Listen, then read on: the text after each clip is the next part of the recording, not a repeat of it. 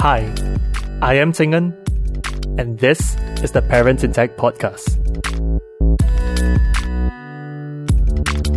Welcome to Season 1, where we interview mums who are technology company leaders based in Southeast Asia.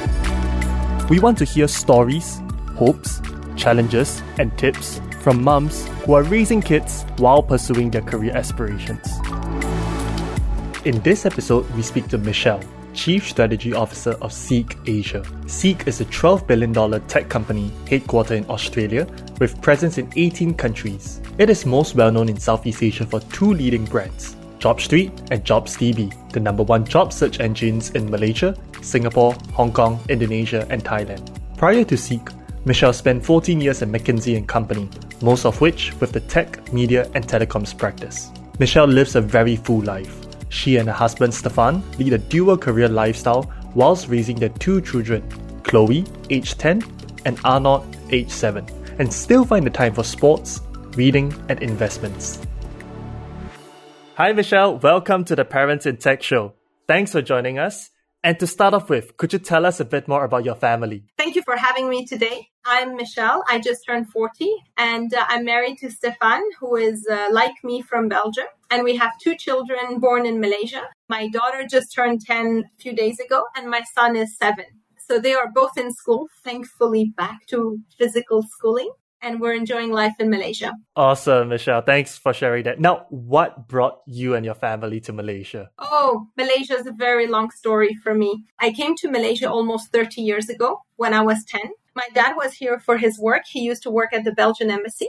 Then I grew up here for 7 years. My parents stayed on. I went back to study, came back every summer on holidays to be with my family. And then when I had an opportunity with my first job, I signed on immediately because they said I could get to go back to Southeast Asia. So I came back 17 years ago together with my husband that I met during my studies in Belgium. And then the kids were just born here. They had no choice.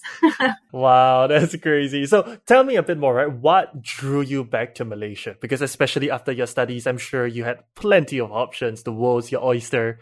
What led you back here? During my studies, I actually went to Latin America, Chile, Santiago de Chile to be precise, because I was super passionate about Latin American continent, Spanish, the music, everything about it. But what I realized was what a macho society Latin America was. And I realized that actually as a woman, I felt a lot more comfortable in Asia. And I felt like Asia was a very vibrant economy. You can do so much. Everything is growing so fast. It's very safe, like unlike some places in Latin America. It's got incredible diversity. The food is amazing. People are amazing. And it was kind of home, right? My parents were still here back then. They then moved on and then they came back. But Malaysia is where I grew up and I love Southeast Asia and I wanted to come back at any cost. So do you love the weather? Oh, yes.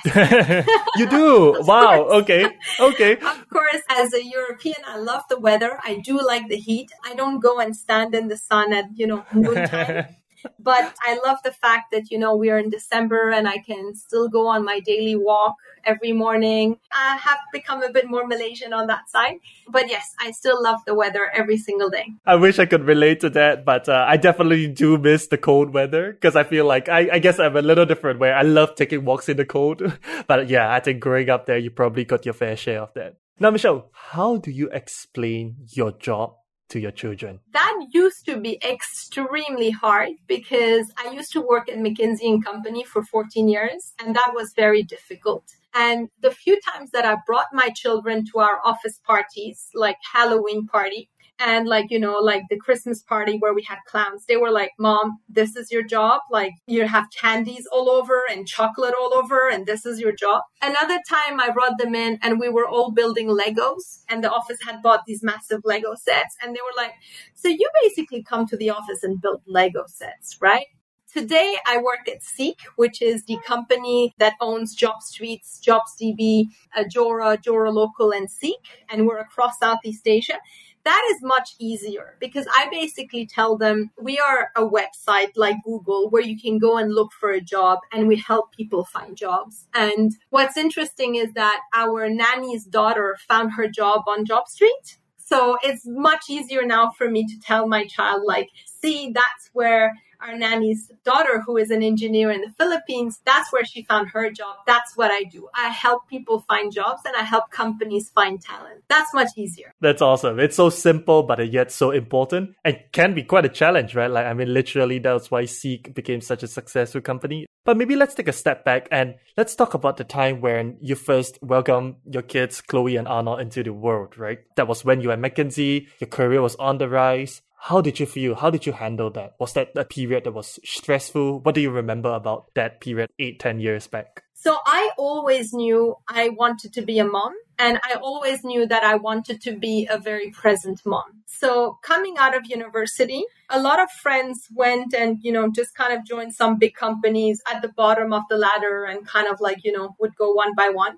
And I actually said, I can't do that. I need something where I kind of fast forward pretty quickly, because I want to achieve something important in my career before the age of 30, or at least before I have kids. Because I said it's going to be much easier for me to go back to work after having kids, including if I decide to take a break or something. If I've achieved a lot, I'll always be welcome back in the workforce. But if I'm just kind of like an ordinary profile before I have kids, then it's going to be more difficult. I don't know why, but I had that belief in my head that as a woman, I didn't have the time to take my time like other men had.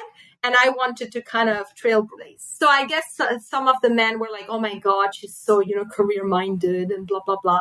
Thankfully, my husband didn't think that. So when I was pregnant, it was a big question. And McKinsey was a great company for that. It really encouraged you to have a lot of conversations. So they connected me with lots of other women that had children and were consultants, partners, senior partners in the firm, how they do it. McKinsey even has a book about, McKinsey moms. So you have like all these tips and tricks, and it covers everything from how do you breastfeed while traveling and send your milk back to your baby? How do you plan your what we call ramp up, ramp down? So going in and out of maternity, etc. But the one thing that McKinsey also had was that, when you are client facing as a consultant, you are expected to be at your clients 4 or 5 days a week. And when I had my daughter, I was 30. And I decided that I didn't want to be traveling 4 or 5 days a week. And I wanted to wake up with my children most days, and I wanted to be putting them to bed on most days. So I was actually going to look for another job. And a senior partner from the firm called me and said, hey, I'm taking over the tech, media, and telecoms practice at McKinsey, and I need an engagement manager who can help me turn it around and grow the practice and all of that and kind of like transform it. And I thought, well, that sounds like a great thing. It's exactly what I do for clients, except I do it for ourselves internally. I get to work with amazing people that I love working with. And my boss at that time said, we'll just kind of establish what needs to be done. And then you work when you want, where you want, how you want. I don't care. As long as you deliver, as long as we are in agreement, the rest is all your choices. And this was 10 years ago, right? So I started my hybrid model that everyone has been struggling with. I started 10 years ago, and the office had asked me like, we need you to have a room. We need you to have a proper office with a printer, a shredder, an internet connection.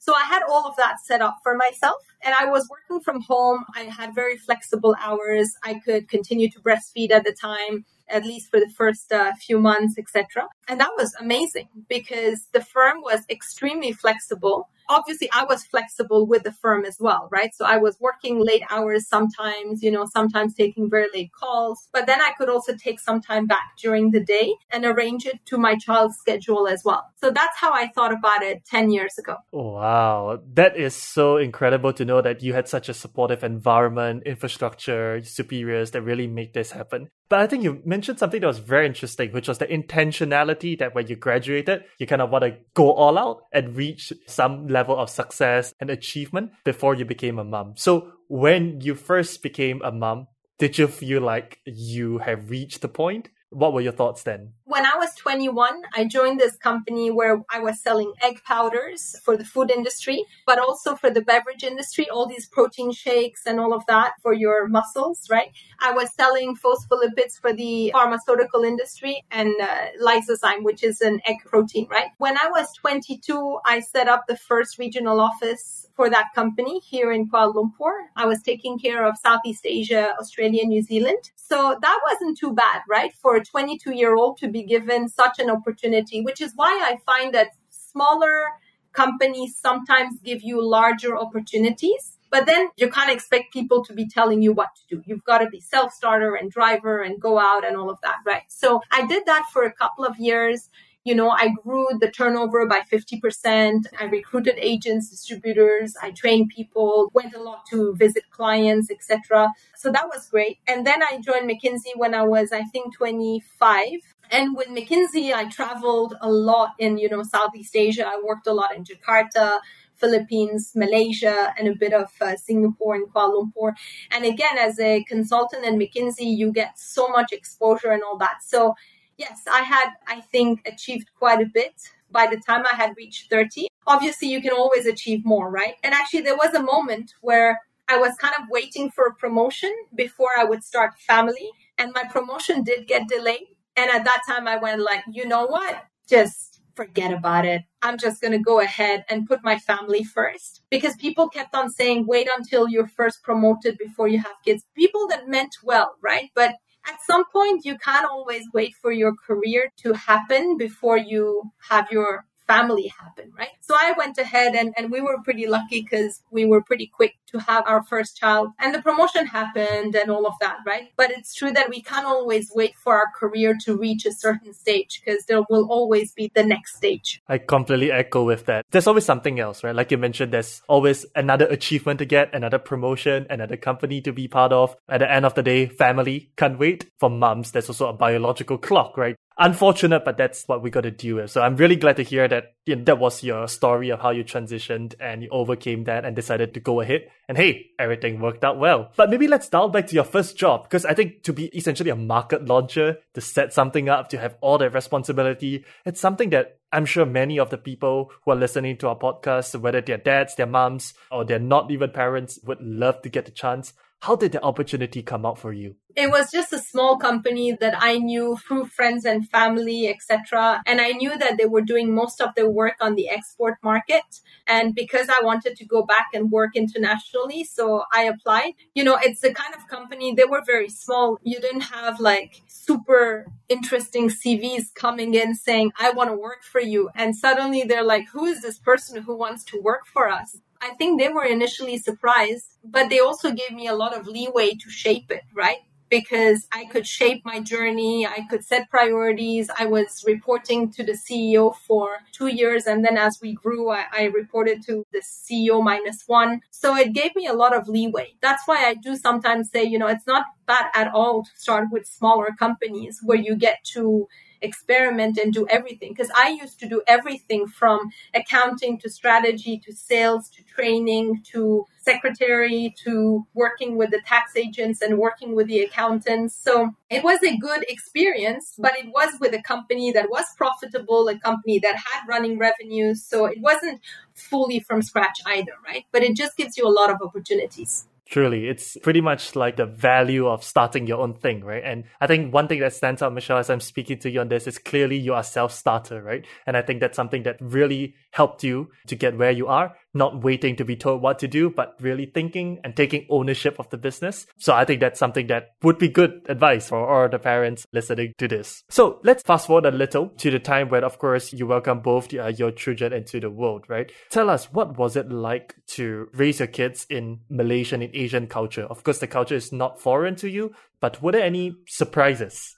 No, I think for me, raising my kids in Asia and in Malaysia specifically is really a gift. First of all, because Malaysia and Southeast Asia is a geography where you have a lot of opportunities in terms of creating a system that works at home. So we do have a nanny. We would not be able to have, a nanny working with us in some of the other geographies like in Europe or in Australia and all of that, right? So that is tremendous. And in a way, I don't think I would be able to do the jobs that I do and the responsibilities that I have to take if I didn't know that I have someone at home who is basically running the house, right? And making sure that everything runs, that I don't have to worry about, dinner and, did somebody show up at the bus when, the kids came back at 3 o'clock and stuff like that, right? So most surprising thing, I'm not sure. I think the most surprising is maybe the variety of schools, of philosophies of parenting you find around you. Because in a way,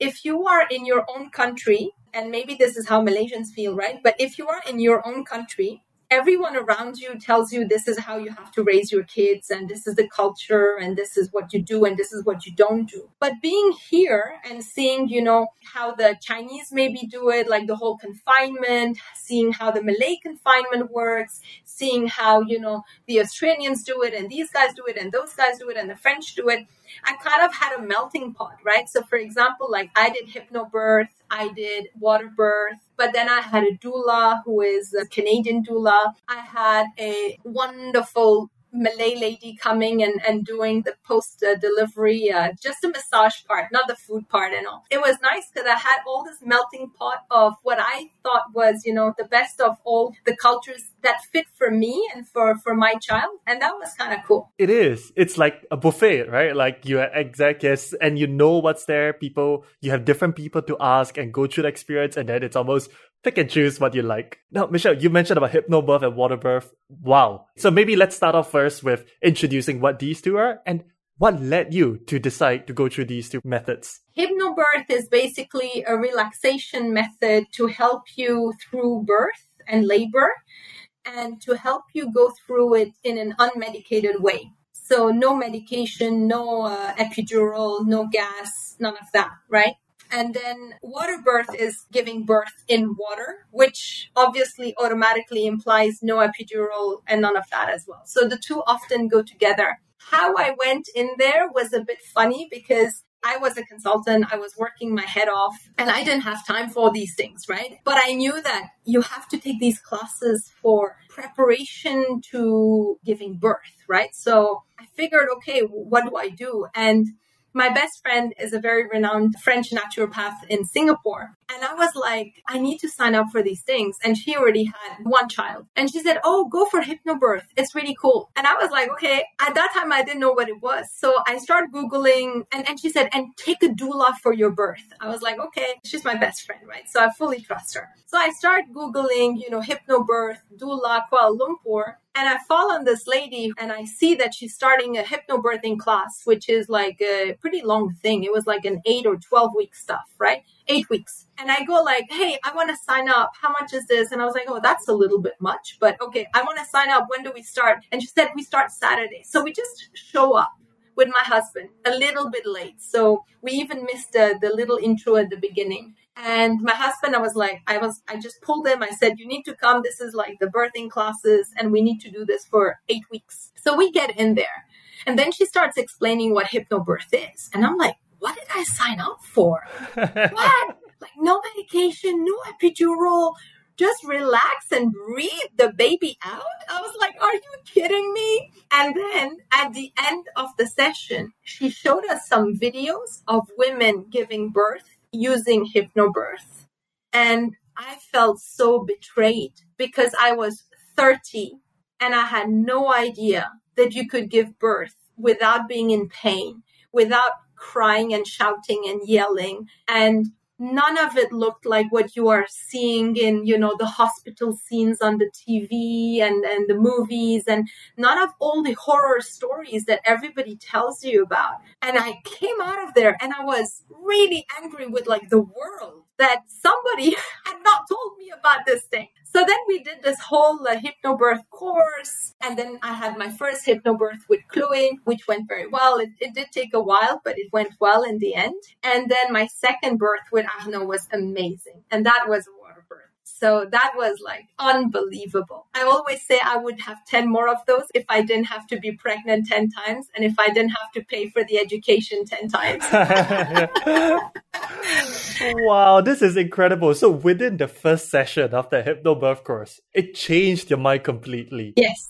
It's true. Even when I think about the whole delivery process, I remember it was just slightly more than a year ago. It was painful for my wife and she was under epidural, right? So this is incredible. But I guess it takes practice, right? So tell me what happened over the 8 weeks, because I'm sure it's not the kind of thing that I can say, Michele, you got to relax and then you just relax. The 8 weeks is actually about undoing a lot of what has been put into your brain over the last 30 years, right? And I was lucky because my mom also delivered the three of us without any medication. And she was always for natural birth and all of that. So let me just put it this way. We are the only mammals in this entire planet who have to have A, hospital, B, going through the fear of giving birth and all the shouting and all these doctors around you and like pulling the baby out and everybody shouting. A lot of the 8 weeks is about making you kind of realize that a lot of this is constructed and you've got to start deconstructing all these frames of minds and like peeling them away and actually realizing. And so every single class has a lot of videos. You know, there's like a movie called Orgasmic Birth, and it's all about water birth and hypnobirth. It's a universe, right? Basically, all my reading became hypnobirth, natural birth, gentle birth, all of these things. And I thought it was fascinating. So I went into that, and it does take a lot of determination, right? Because again, we've been built to fear birth. But if you think about it, birth is nothing more natural than having your period or having sex. Obviously, if you're having sex in a very tense way, or if you're having a lot of stress for your period, it's going to be very painful, right? It's called a rape. But if you are relaxed, if you're kind of like enjoying the moment and breathing and relaxing, then you just open up and that baby just comes out and it's just incredible. So I recommend it to everyone. Some of the people who are hearing this would miss this out, but I'd see the huge smile you have on your face as you recount this experience. I'm like, yep, okay, that's a mental note. If I do plan to have a second child, would certainly ask my wife to consider that. But I think, Michele, you hit on something that was so true, right? Like, so many times we are almost like prisoners of the stereotypes, the beliefs that are placed on us, rightly or wrongly. I would love to hear, right? What's kind of like one of these stereotypes or status quos, especially about moms, that you reject? Well, one of it is probably that the mom can't do a professional career and have kids at the same time, that she necessarily have to either be a good mom or a good professional. So that I reject, right? That I think you can have both. What I think you can't is try to be the perfect housewife and the perfect professional. So in my case, the whole house part has been outsourced to our nanny. She is amazing. She's the reason why I can work. That's what I told my CEO last week, right? Because she's going to basically take care of like the household things like, you know, cleaning, ironing, washing, cooking, and these kind of things like deliveries, groceries, etc. Right? That comes with a huge amount of trust, obviously, right? But if she can do all of that, then I can focus on my job at work and my investments, because I also do a lot of our family investments. And of course, I'm doing a lot of my children duties and all of that, right? It's like, I woke up every night for my children. My nannies never did. I take care of my children when it comes to stuff like school, etc. Now, of course, I don't mind a hand for like breakfast duty, etc. Right? But like I gave most of their evening baths, etc. When we had homeschooling, I always had a homeschooling duty. I didn't have, you know, people coming in. So my choice has been very clear that I will outsource the housing part. And my helper will also care for my children on the hours that I'm at work. But if I'm not at work, then I'm with them, right? And on weekends, we have no helper. It's just us. And because I'm not working, then we split duties with my husband, right? So we will cook together, we'll clean together, we'll do dishes. But, you know, I think you can absolutely be a successful working woman and a mother, but you can't do everything. And that's where this idea of outsourcing maybe what you care a bit less about, or splitting tasks with your husband, right? Yeah, I think that's so true, right? It's almost like what is good enough. But I think beyond just also delegating the task, Michele, I'm sure there were moments where there was something at work. How do you not carry it to the time that you spend with your family, right? Because especially whether in your current role as the chief strategy officer or whether back in consulting, right? There's always things, there's always problems, there's always fires to put out. And that can be so consuming at times, right? So how do you create and I would say almost set those boundaries? So at McKinsey, I had pretty clear boundaries when it came. So my EA knew that I would take calls as early as 7 or 7:30 in the morning up to about 6 o'clock.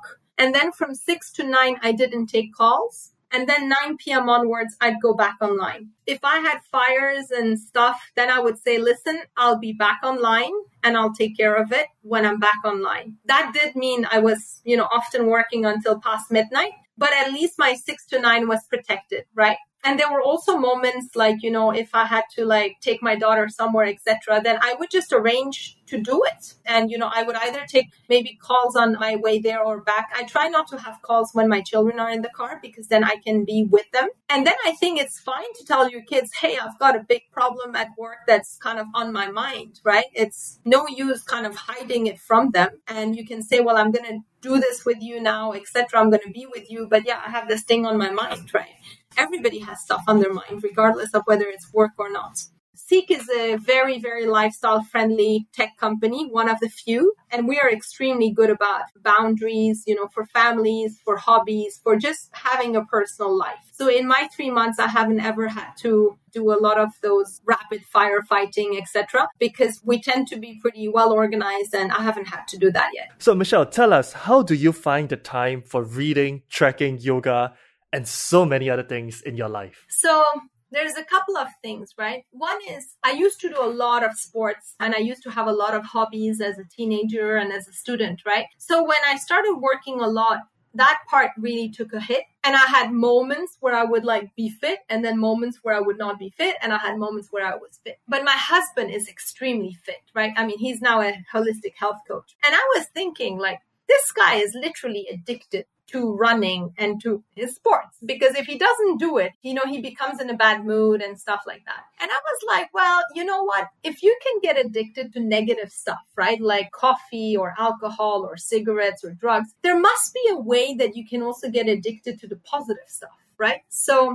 there was a year where I basically set that I would do something. I would move in some way every single day, no matter what, 30 to 60 minutes a day. And the best time to do that for me is, as soon as I wake up, I just put on sports clothes and I don't get out of them until it's done. So eventually I have to obviously get out. So I usually try to either walk or jog or do something or do my yoga in the morning for about an hour. And then I start work. Reading is usually in the evenings. I try to turn my phone to plane mode as soon as I can in the evenings and then just leave it in and read myself off to bed. And there's one thing that I also found very helpful is that whenever you say, I don't have time for this or that, try to change that for, it is not a priority for me to do that or that, right? So I don't have time to run or do sports. Just say it is not priority for me to be healthy and fit and,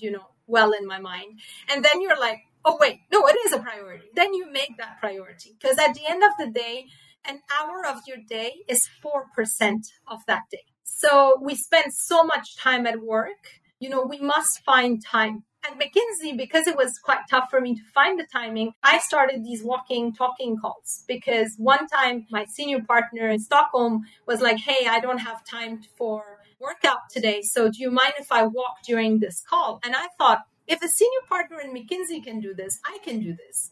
So I set up, and every morning my 7:30 to 8:30 was open for calls and meetings, except that people were notified I would be walking during that time. And sometimes I'd be walking 2 hours. I'd do my calls with California, Texas, New York, and Australia, all in the morning. That was 2 hours. I was walking 12K around my neighborhood and getting a lot of work done and coming back and feeling fresh and energized. Because again, sports gives you these endorphins and these feel-good feelings that you need to kick off your day. So that's how I managed to fit all of that into my day. And I hope that maybe some of the tips can help some of the listeners. That's wonderful, right? I think it's almost once again, setting aside the time and creating the discipline. I like the part where you say you would wear sports clothes and it's almost you just got to get around to doing it. And I think the hardest part's always about building the habit, right? Once you get past the initial hurdle, I'm sure now if you stop moving, you'll feel a lot more uncomfortable than the other way around. Yes, I'm officially addicted. Yeah, addicted. Yeah, and also the walks, right? It's at the same time when you walk on calls, the calls don't feel that long, which may or may not be a good thing. So it just sounds like a great balance. And considering how much time, especially since COVID, we planted our butts on our chairs, I think that's good advice that we can all follow. Yeah, or like I take that time to listen to podcasts, or I take that time to meet with a lot of people, right? Because I don't have time to do like these lunches with the ladies and, coffee mornings and dinners and all of that, because these are all kind of like, either I'm working or I'm with the kids, etc. So on Wednesday morning, I'm walking with like the CEO of La Juiceria and another friend of mine who is building an e-commerce platform. So I also try to actually make use of these precious time to meet people, to kind of exchange, just to kind of catch up socially with my friends. Some days I walk with my parents who also live in KL. Then that kind of gives me time with my parents. So there's ways of making very good use of the time. So, Michele, I'm curious, right? In terms of the way that, you communicate and you are thinking about bringing up both Arnold and Chloe, how are you thinking about that, right? Because you are in a place where, yes, it's a hotspot of cultures. There's so many buffet options to choose from. What were some of the things that you pick and chose? I think it's important for my children to grow up with this example that a woman can work and a woman can hold quite important responsibilities, etc., right? That was something important. And I was already working partly out of financial necessity. But a friend of mine who was not working because her husband was on an expat package with, very good conditions, she wasn't working. And at some point, because her kids were a bit grown up and they were starting to go to school and she was getting a bit bored and she thought, oh, maybe I can find myself a job. And she had 2 daughters. And so she told her daughters, hey, how would you feel about mama going back to work? And the daughters, they laughed it off. They were like, but moms don't work. Only dads work. So I've always had to work partly out of financial necessity, but I actually find it extremely important, and maybe even more so as an expat, that I work, that I set this example, right? And I do get it from my daughter. Sometimes she goes like, why are you like one of the only ones that I know that works? Or like, all my friends, none of their moms work. And I have to explain to them that they do also work, except that, they're more of like charities and pro bono things, but they all work. Because I think that's an important role model that you set both for the girls and the boys, right? And so my boy also sees his own dad, taking fatherly duties, reading books to bed, helping with the bath, being there for these moments as well. It's not just, only the mother or only the father that does either one. We have a dual career family and we have a dual parenting family as well. That's beautiful. It's really a truest meaning of the word, a partnership, right? With you and your husband splitting both,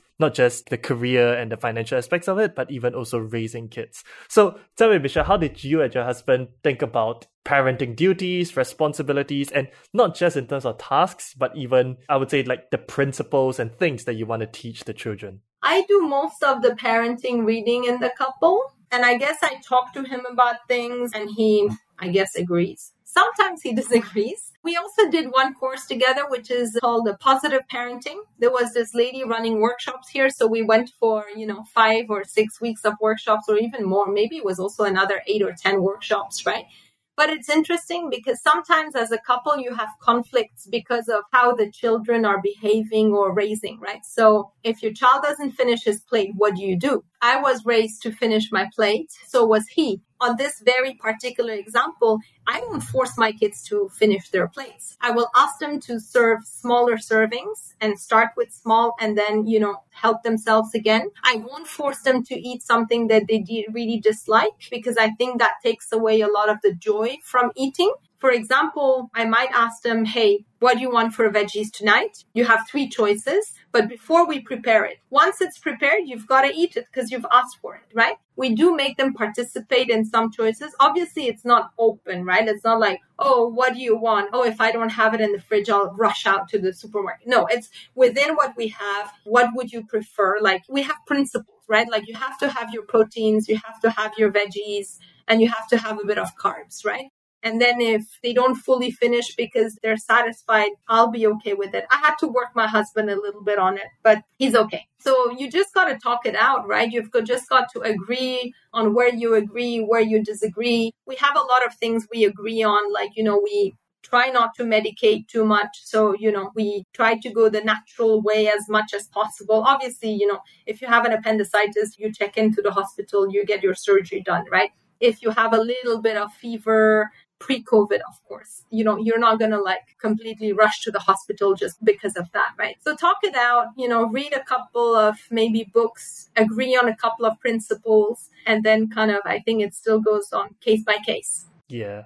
And I like the part where you mentioned about joint activities together, whether it's about reading books or even attending courses together. I think that creates that space to have these conversations. Because sometimes, at least for myself also, I find that it's almost you can get caught up with the daily operations or day-to-day running that you miss out on those deeper conversations. So I completely agree with you, right? Taking the time to set aside. Yeah, that course actually was also very interesting because they have this concept of family council. When we were doing the course, we were very particular about holding our family council meeting every week where we would discuss issues, right, as a family.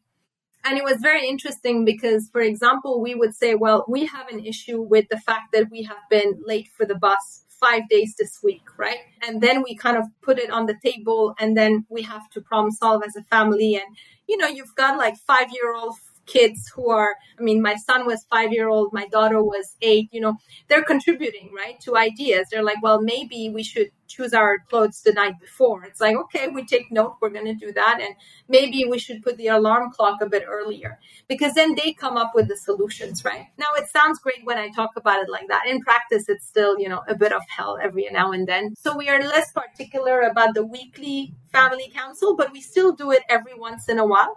When we have something that we need to discuss, and sometimes it's funny because it's my son who's now 7, he will go we need a family council to discuss this. So then we say, okay, what's the issue we need to solve? And then everybody kind of comes together and we agree on boundaries. So it could be, iPad timing, because we used to have a rule that no iPad before afternoon on weekends. And so, at some point he disagreed with that. So we discussed it and we agreed within certain conditions to review it, etc., etc. So we problem solve together.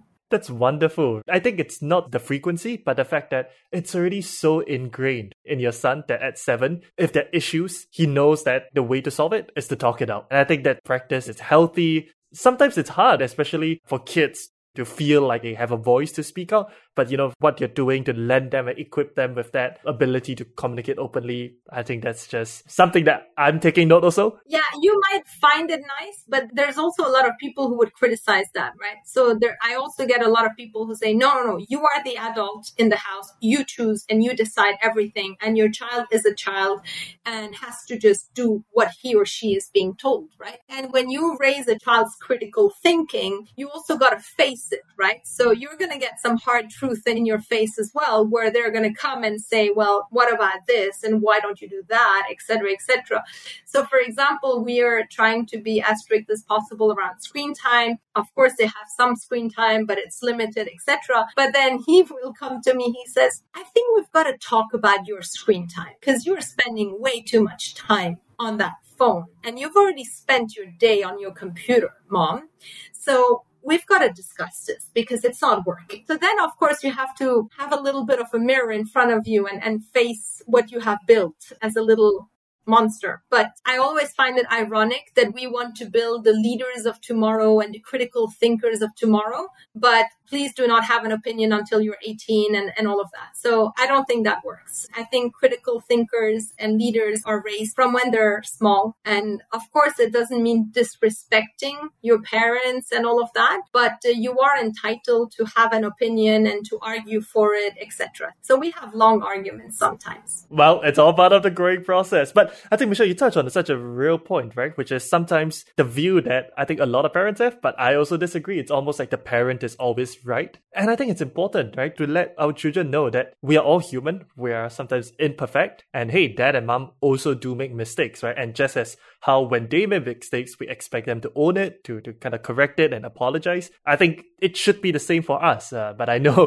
that there is, of course, a camp of parents who believe that, no, you should never apologize to your children, right? Like it's the authority that you have. So that's always something, almost like an interesting balance to think of. So, Michele, I'd love to hear, right, in terms of disciplining your children and building that in them, what are some ways that you have experimented with? What worked? What didn't work? Yeah, so what definitely didn't work, and again, I don't criticize any parenting method because you've really got to find what works with you and for your family and your child. I've always been much more on the gentle parenting, positive parenting side. So I think I tried maybe for 3 minutes to let my child cry to sleep. I didn't manage that. I have absolutely no disrespect for parents who manage to do that method. And I hear great things about it. My brother did it. He swears by it. It's just not me. I just can't do that, right? So I think, as you were saying, it's like a buffet, or you could call it a supermarket. You've got to find what fits you and what fits your family. So for me, it's really been these principles of, I read a lot about gentle birthing, gentle parenting. It wasn't gentle sleep, but it was something like it as well. We didn't co-sleep in the same bed, but my child was always like in our bedroom for the first year because I was still breastfeeding. I would breastfeed on demand until a certain age. Then we had a bit of a schedule, but I'm not 100% laissez-faire. It's not like, oh, you eat whenever you want, whatever you want, you sleep whenever you want. But at the beginning, you kind of have to go with the flow, set a cadence. And then after a while, like with my daughter, it was just, food or milk would be 8, 12, 4, 8, midnight, and the next day 8, right? So, it kind of like came on its own, right? My second one was a bit more of a nightmare, very difficult to kind of have like regular hours and all of that. So we had to go with the flow, and that's, every child is going to be different as well, right? My first one was like sleeping from 11 to 6 a.m. every day since she was like 3-4 weeks old. She was a great eater, great sleeper. She was an amazing baby. And I was thinking, what are all these people complaining about? It's just about connecting with your child. And then I had my second child, and he would only sleep during the day, and he'd wake up every single hour and stay awake for a while at night. And that's when I understood why some moms throw their kids out of the window, right? Because they literally go crazy. I had a very easy baby and a tougher baby. The good news is that in the end, they all become good people and they don't stay terrible their entire life. But some babies can be much tougher than others. Just hang in there, find what works for you. Take advice from different people, but don't apply things that I think are against your own instinct as a mom or as a dad and don't work for you, right? So everyone will have advice. Just like in a supermarket, everybody wants to sell you stuff. But at the end, you have to choose what works for you and that you like. I love that. That's a beautiful way, right? It's truly, there's so much variety in front of us, but I think the right mindset, it's not a FOMO, I want to do everything, I want to get the best of everything, but to pick and select and choose wisely. So Michele, if there's one thing you learned as a parent in tech, what would that be? The one lesson would be really have your system, right? Like any working parent in a bit unpredictable or high responsibility job, have your system, have your village, right? I think it's an African saying that, it takes a village to raise a child, right? So the problem is that, our modern societies, we used to be in Asia, luckily for our Malaysians and some of the Chinese and Indians, you guys still live with your, maybe grandparents and all that. So you have a system and people can take care of your children at moments where you can't. And you have kind of this economy of scale. But if you are going to live on your own in a kind of modern society type of setup, right, then you have to create that system that will work. And it could be with a daycare, it could be with a nanny, it could be with your family, but you've got to find a way that when you are at work, you can focus on your work and you can feel like, okay, my kids are in a safe pair of hands and I don't need to worry about it. And then if I could add a second lesson is find an environment where your family as a priority is understood and shared and nurtured. Right? So I've been extremely lucky because at McKinsey, we worked really, really hard. But, if anything happened to my child, I always knew I could drop everything and I could run. At Seek, equally, we are extremely lifestyle friendly. We care about our people having a life, whether you're a parent or not, right? If you're not a parent, you might have animals, you might have a hobby, but it's important for us that you have an environment that cares about you. And that, I think, is probably another huge lesson. If you're in an environment where you are not cared for as a parent or as an individual in general, then at some point this isn't going to work out, right? So find something that fits you and your family as well. And I remember at McKinsey, my family was part of me. Right? So like often we had these parties where kids were invited. When we had my farewell, my whole family was invited to the farewell. When I joined Seek, when my daughter was hospitalized for appendicitis, they sent her a gift. They care for you, not just for you, but your family. You are a whole person, right? So find an environment where that is respected. That is beautiful. And I think that's so important to find a place that can support you to grow professionally and in your personal life. Well, Michele, it's been such a joy to speak with you.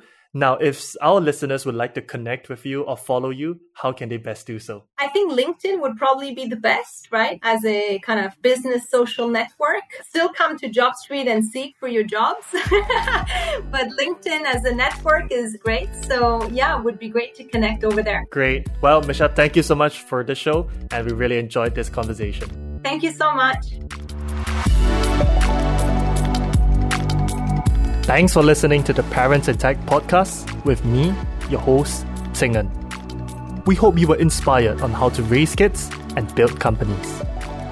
To catch up on earlier episodes or stay updated with upcoming ones, head over to www.parents.fm to join our community of parents in tech.